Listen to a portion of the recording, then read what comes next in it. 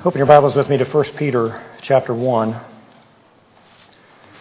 And we'll be looking at one of the clearest presentations of the gospel that exist in all of the Bible. In these three short verses, you really learn all that you need to know about what it means to be saved by grace.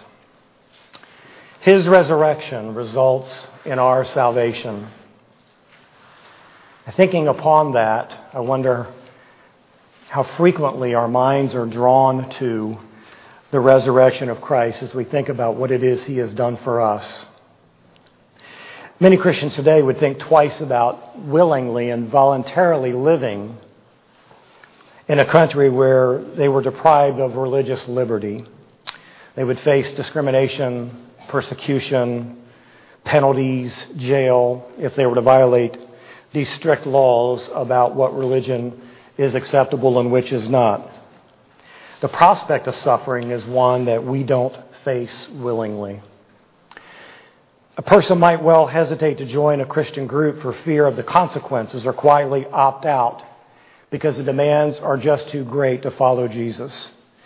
To be a Christian in Peter's time was faced with great difficulty and hardship. Christians were not embraced in the Roman world. They certainly were not embraced by the Jews who had denounced this Messiah. And so in the beginning verses that we see here in Peter that we won't read today, it sets the table, if you will, for who Peter is actually communicating to. He's communicating to churches all around Asia Minor, which is modern-day Turkey.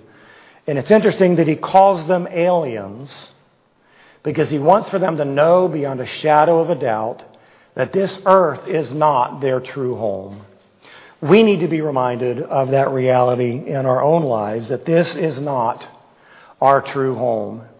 In verses 6 and 7, Peter describes the kind of difficulty and hardship that is going to exist within the lives of Christians. And as we think about Easter today, as we celebrate the resurrection, this is a day amongst all days that we should rejoice in what Jesus has done because it's a reminder of the reason that we have to rejoice. Despite the persecution or the hardship or the suffering or the challenges we face in our life, this of all days is one in which we should rejoice in what God has done for us. Let's look at what it says here in 1 Peter chapter 1, verses 3 through 5. Peter says, "Blessed be the God and Father of our Lord Jesus Christ, who according to His great mercy has caused us to be born again to a living hope through the resurrection of Jesus Christ from the dead, to obtain an inheritance which is imperishable and undefiled and will not fade away, reserved in heaven for you, who are protected by the power of God through faith for a salvation ready to be revealed in the last time." Would you pray with me, please? Father, would you allow our hearts to truly understand the truth of your word? Would you remove from us all distractions, all hardships, all uncertainties? Would you give to us the ability to give to you and your word our absolute undivided attention? Would you speak to us through these words? Would you remind us of the richness of this gift of salvation that has come about as a result of the resurrection of Jesus Christ the Lord? Father, we pray that your word would not return back to you void, that it would accomplish your intent in every heart and every life to bring you glory and honor through the lives that we choose to live while on this earth. Would you bless this time for our good? We pray in Jesus' name. Amen. Well, we're going to look at this in three major sections. The first section is the call to praise. Verse 3 begins, "Blessed be the God and Father of our Lord Jesus Christ." The fact is that we are to praise Him. It doesn't matter where we are in our life. It doesn't matter how difficult things in our life. We are to praise Him. That word blessed here means to speak well of. It originates within the Hebrew language and in the Hebrew practice.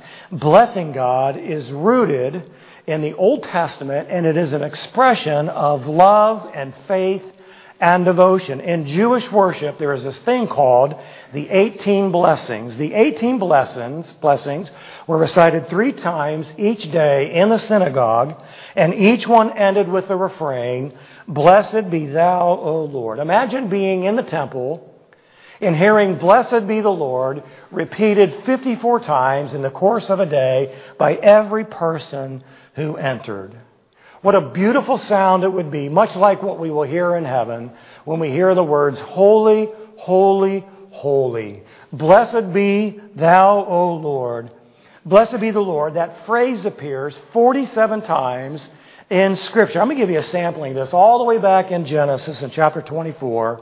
"Blessed be the Lord, the God of my master Abraham, who has not forsaken his loving kindness and his truth toward my master." 1 Chronicles 16:36. "Blessed be the Lord, the God of Israel, from everlasting even to everlasting." Then all the people said, "Amen," and praised the Lord. In Job 21, he said, "Naked I came from my mother's womb, and naked I shall return there. The Lord gave, and the Lord has taken away. Blessed be the name of the Lord." In the Psalms we read, "The Lord lives, and blessed be my rock, and exalted be the God of my salvation." 31:21, "Blessed be the Lord, for he has made marvelous his loving kindness to me in a besieged city." In Psalm 72, "Blessed be the Lord God, the God of Israel, who alone works wonders." What should the Church of Jesus Christ do? We should bless the Lord. We should praise his holy name, the God and the Father of our Lord Jesus Christ. This isn't a call to praise a generic God, but a specific God. It is Jehovah. It is the one who is the Father of the risen Lord, Jesus the Messiah. And what we need to remember here is this: Christianity is very, very exclusive. There is no room for the little g God, but a call to praise the one and only God. We are to praise the name of God. Say it with me, would you? "Blessed be the Lord, the God and Father of Jesus Christ." I didn't do that right, did I? Let's do "Blessed be thou, O Lord." Let's repeat that together. All right? "Blessed be thou, O Lord." 54 times in the temple that was recited every day by every person. What are we to praise him for? We are to praise him for the gift of our salvation. As Peter expands upon the praiseworthy gift of salvation, he specifically mentions 3 aspects of our salvation. The first one is this: it is the mercy of salvation. He says in verse 3, "Who according to his great mercy." Mercy is very simply God not giving to us what we deserve.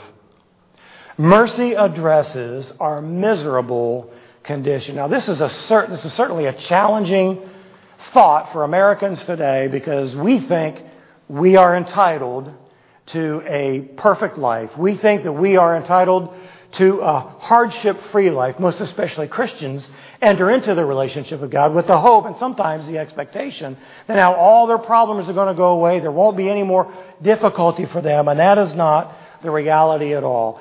The mercy of God's salvation towards us is going to not give to us what we deserve. There's at least 4 reasons that we are undeserving of this great gift of mercy in our salvation. Letter A, we are dead in our sins. We enter into this world separated from God because we have inherited a sinful nature from Adam, and we are guilty before we've ever walked a step, uttered a word, committed any action. We are guilty before the Lord. Ephesians 2:1 says, "And you were dead in your trespasses and your sins." Man doesn't like to deal with sin. Man does not like to be told that he is a sinner and he is separated from God. We like to believe that God loves us and has the ability to look beyond our sin and everything's going to be okay. But we are, in fact, dead in our sins and deserving of death. Letter B, we possess a deceitful heart. Ephesians 2:2, "In which you formerly walked according to the course of this world, according to the prince of the power of the air, of the spirit that is now working in the sons of disobedience." Satan, our enemy, is called the great deceiver. And before Christ, you and I, every non-Christian, is controlled by the satanic powers that exist within this world. We have been deceived into thinking that we deserve good from God. We are deceived into thinking that God is not just in giving out wrath to those who have sinned against Him. We like to believe that God has more love than He has wrath, and somehow we're going to be able to skirt the punishment for our sin. We have a very deceitful heart. We don't see ourselves as we truly are. Letter C, we are corrupt in our mind with sinful desires. We possess a corrupt mind, and we have sinful desires. Ephesians 2:3 goes on to explain, among them we too all formerly lived in the lusts of our flesh, indulging the desires of the flesh and of the mind, and were by nature children of wrath, even as the rest. Now, the great challenge for you and I is that we would be sanctified from this corrupt mind and away from these lustful desires. When we are saved, our spirit is made new, our mind and our body is not transformed. That is the process of our sanctification, is our mind being conformed to the truth of God's Word. And so all throughout our lives as Christians, we are being rid of the corruptness that is in our minds, and we are being rid of the desires that we have to pursue sinful things. We've been given the power over these things, but we struggle in appropriating this power and getting rid of these evil desires that we possess. Letter D, we are enslaved to sin and we are destined for hell. Jesus said in John 8:34, truly, truly, I say to you, everyone who commits sin is the slave of sin. Let me ask you this. Have you committed sin? Then you are a slave to sin. And apart from Christ, you have no way of getting beyond this enslavement to sin. But here's the good news. But God, in His great mercy, has made us alive. God has given to us what we don't deserve, and that is new life. Ephesians 2:4-7 goes on to say, but God, being rich in mercy because of His great love with which He loved us, even when we were dead in our transgressions, made us alive together with Christ. By grace you have been saved, and raised us up with Him, and seated us with Him in the heavenly places in Christ Jesus, so that in the ages to come He might show the surpassing riches of His grace and kindness towards us in Christ Jesus. God has made us alive. He has transferred us from the dominion of darkness into the dominion of light. He's given to us what we do not deserve. He has made us alive through the indwelling of the Holy Spirit, which comes as a result of the resurrection of Jesus Christ. The second thing that He has done here, letter F, is He has set us free. He has set us free from the bondage of sin. He has set us free from the power of sin. He has set us free from being enslaved to those lustful desires that we have brought into our Christianity. And it is our process of dying to ourselves and living to Christ that enables us to live out the freedom that God has given to us. Romans chapter 6, verses 6 and 7. Knowing this, that our old self is crucified with Him in order that our body of sin might be done away with, so that we would no longer be slaves to sin, for He who has died is freed from sin. When you come to Christ, you die in Him and are made alive in Him. That death in Him, being crucified with Christ, is fixed at the moment of our salvation. But you and I, as we live our lives, we have to continue to choose to die to ourselves so that we can experience the freedom that God has given us from the enslavement to sin. It is for this that Peter says, blessed be the God and Father of our Lord Jesus Christ, because He has given to us what we do not deserve. So what should we say to this reality? We should say the exact same thing. Blessed be the God and Father of our Lord Jesus Christ. So He's given us the mercy of our salvation. He's given us new birth in our salvation. Verse 3 continues and says that it has caused us to be born again. That word born again actually means to begat. Have you heard of the begats? The begats all throughout the book of Chronicles, all the genealogies, when so-and-so begat so-and-so, begat so-and-so. And this is the reality, is that the resurrection of Christ, this gift of salvation has begat us to be a new spiritual being. What is the most famous account in all the Bible about this need to be born again? You remember, we just went through this some time ago. It is Jesus' encounter with Nicodemus, who was the leader of the Jewish leaders, and he told him in this dialogue, you must be born again. Like Nicodemus, many don't understand the need to be born again. They don't understand what it means to be born again. And so in Nicodemus' life, Jesus made a very familiar illustration of the reality of the need to be born again. He said in John chapter 3, verses 14 and 15, as Moses lifted up the serpent in the wilderness, even so must the Son of Man be lifted up, so that whoever believes will in him have eternal life. So this is a very familiar Old Testament narrative that Nicodemus, as a leader of the leaders, would have been very, very familiar with. If you remember your Old Testament, the Israelites are in the wilderness wandering period, and they have sinned and disobeyed against God. God has sent serpents into the camp. The serpents are poisonous, and the Israelites are dying. So Moses pleads on behalf of the people for God to spare them from this miserable, painful death. And so this is what God tells Moses to do. You're to fashion out this bronze serpent. You're to put it on a staff, and you're to hold it high in the camp.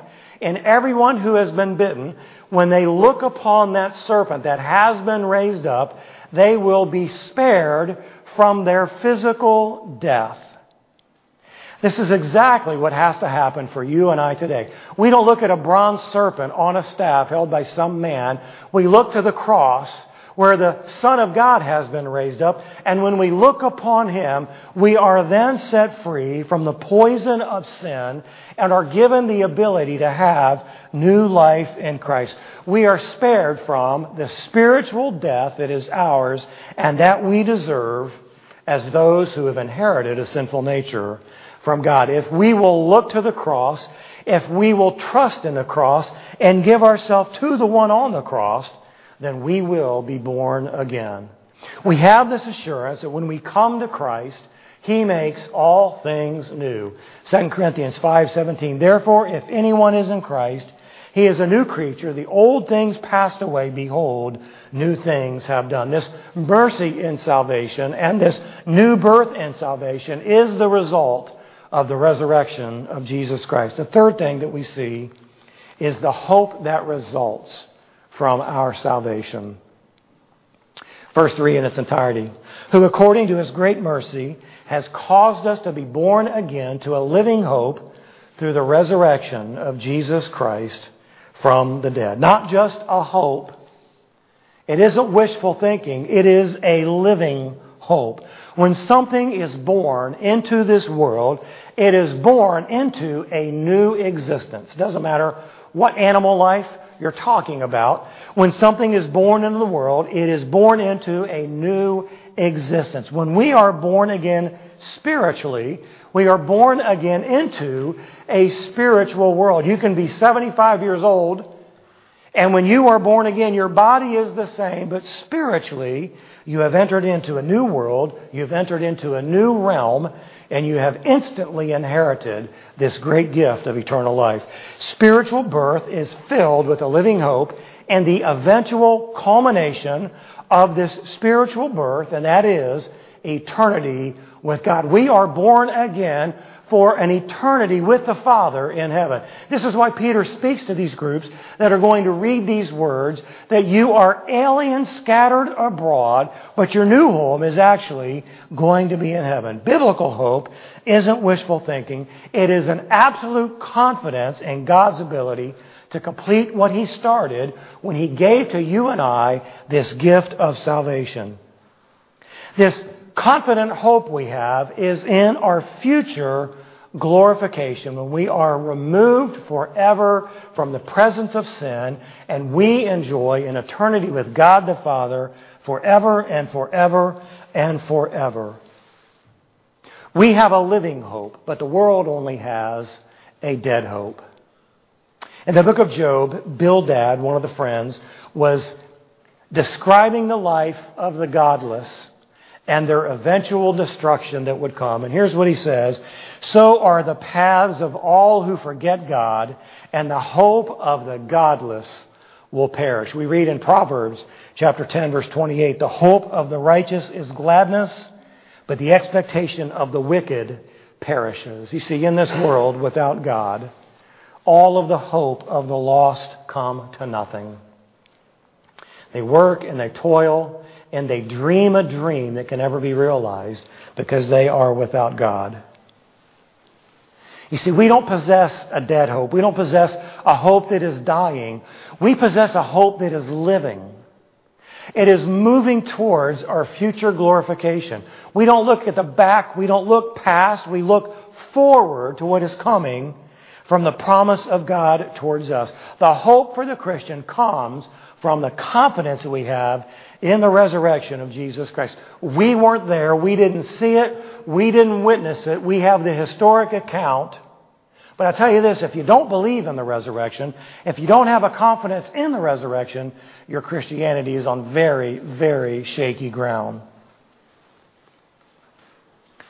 Confidence in our future glorification, confidence of the resurrection is what gives to us this living hope.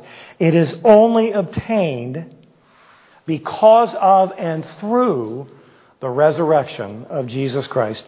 Just as Jesus was raised, all of God's children will be raised with Him.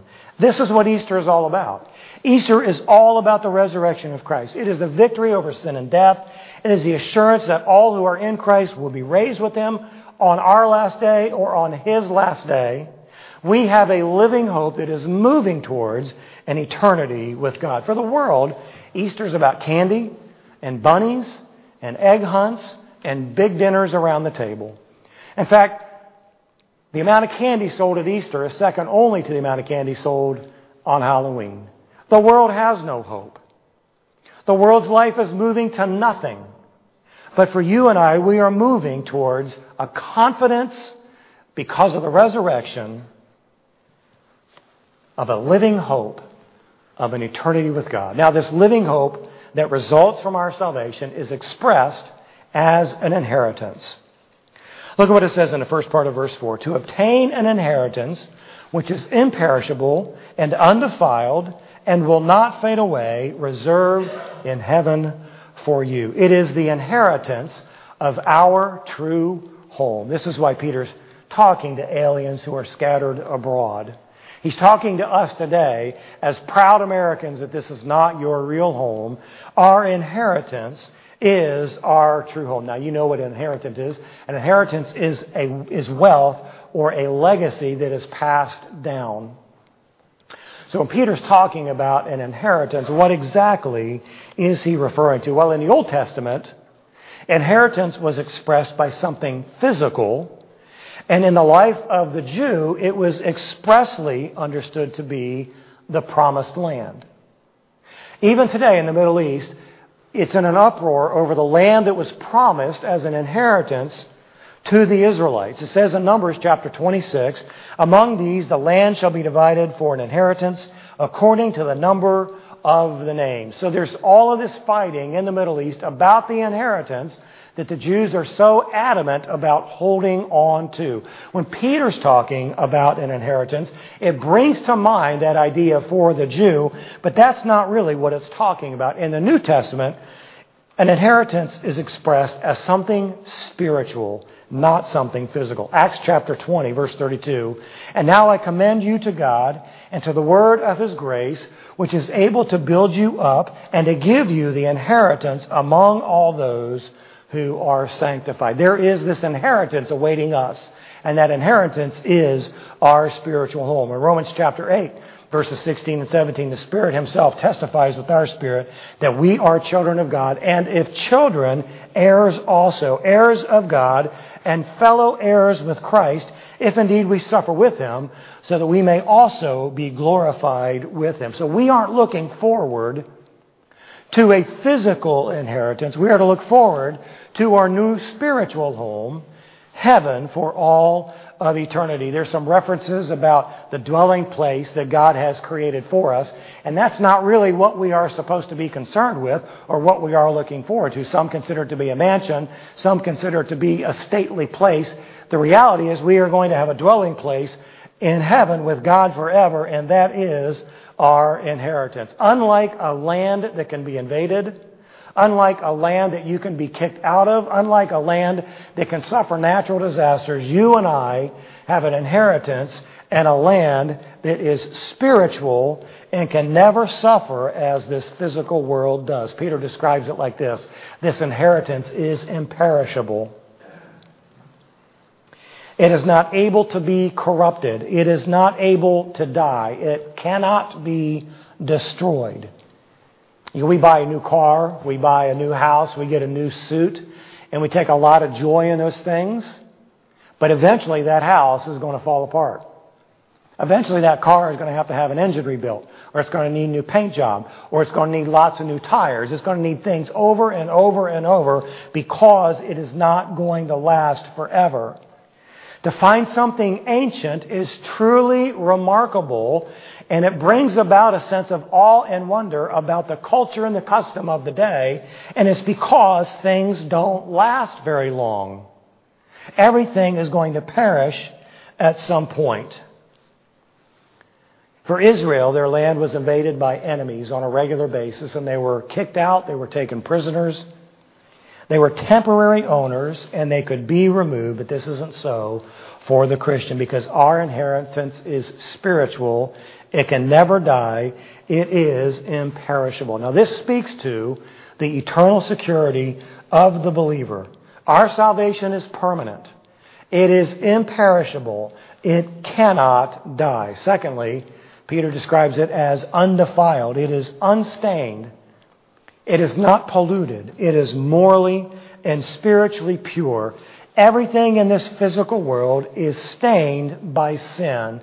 Some way, some shape, some manner. Everything in this physical world is stained by sin. But our inheritance is flawless and it is perfect. It's just as flawless on the day we enjoy the inheritance as it was on the day that it was granted to us. Thirdly, it's described as unfading. It is not subject to decay. It never loses its magnificence.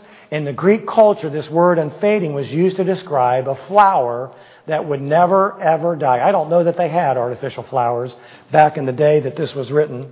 We have some artificial arrangements around here that make the flowers look good all the time. But, at some point, whatever that material is, it's going to deteriorate and it's going to pass away. It's going to die. But our inheritance will never, ever lose its magnificence. It will be as beautiful in the end of eternity, which doesn't ever come, as it was on the very first day. None of the decaying elements of the world can affect anything within the kingdom of God. None of the ravages of time or the evils of sin can touch the believer's inheritance, because it is in a timeless, sinless realm. And number 4, it is secured by God. Peter says that it is reserved in heaven for you. This inheritance that Peter is talking about, our salvation, our spiritual home, is reserved in heaven for you. And that word reserved means guarded or watched over. It means it's being protected by God. Now, when we think of a reservation, we think of a reservation as a pretty good thing, right? You go to a restaurant on a Friday night and you go up and you get the little vibrating thing and they say it's going to be 45 minutes to an hour. Hey, if you got a reservation, well, guess what? You go right to the table, don't you? You get to skip the line. You are first to be served. You have a guaranteed seat in the house. It means you'll never, ever be disappointed that you can't get in. And that's what it means, that our reservation, this inheritance, is secured by God in heaven right now today for whenever you and I are going to enjoy it. Think about this. God the Father, who has granted us our salvation from the beginning of time, has reserved your inheritance with Him for the day that you will enjoy it. This reservation is secured by God. Additionally, it is protected by God. Verse 5 says, who are protected by the power of God through faith for a salvation ready to be revealed in the last time. So this reservation made by God is also protected by God. So let me ask you, who is greater than God? Who is stronger than God? Who can outmaneuver God? Who can slip past God's watchful eye? Is there anything? Is there anyone? Absolutely not. You and I enjoy an inheritance secured by God, protected by God, that is, number 6, possessed by faith. No money can buy it. No work can secure it. No person can provide it. We inherit it as a result of the resurrection. It is secured by God, protected by God. It is possessed by faith. 7, and finally, it is to be realized in and for eternity. All because of the resurrection of Jesus Christ. God, in His great mercy, has not given to us what we deserve. Instead, He gave it to Jesus. And Jesus took it on the cross. He hung in our place. He suffered our pain. And all the while that was going on, you already had a reservation in heaven. Secured by God. Protected by Him. Possessed by faith. Easter is all about the resurrection. Easter is all about the great gift of salvation that is the result of God's mercy. Would you bow your heads and close your eyes? I want you to ask yourself this question. What do I really and truly deserve?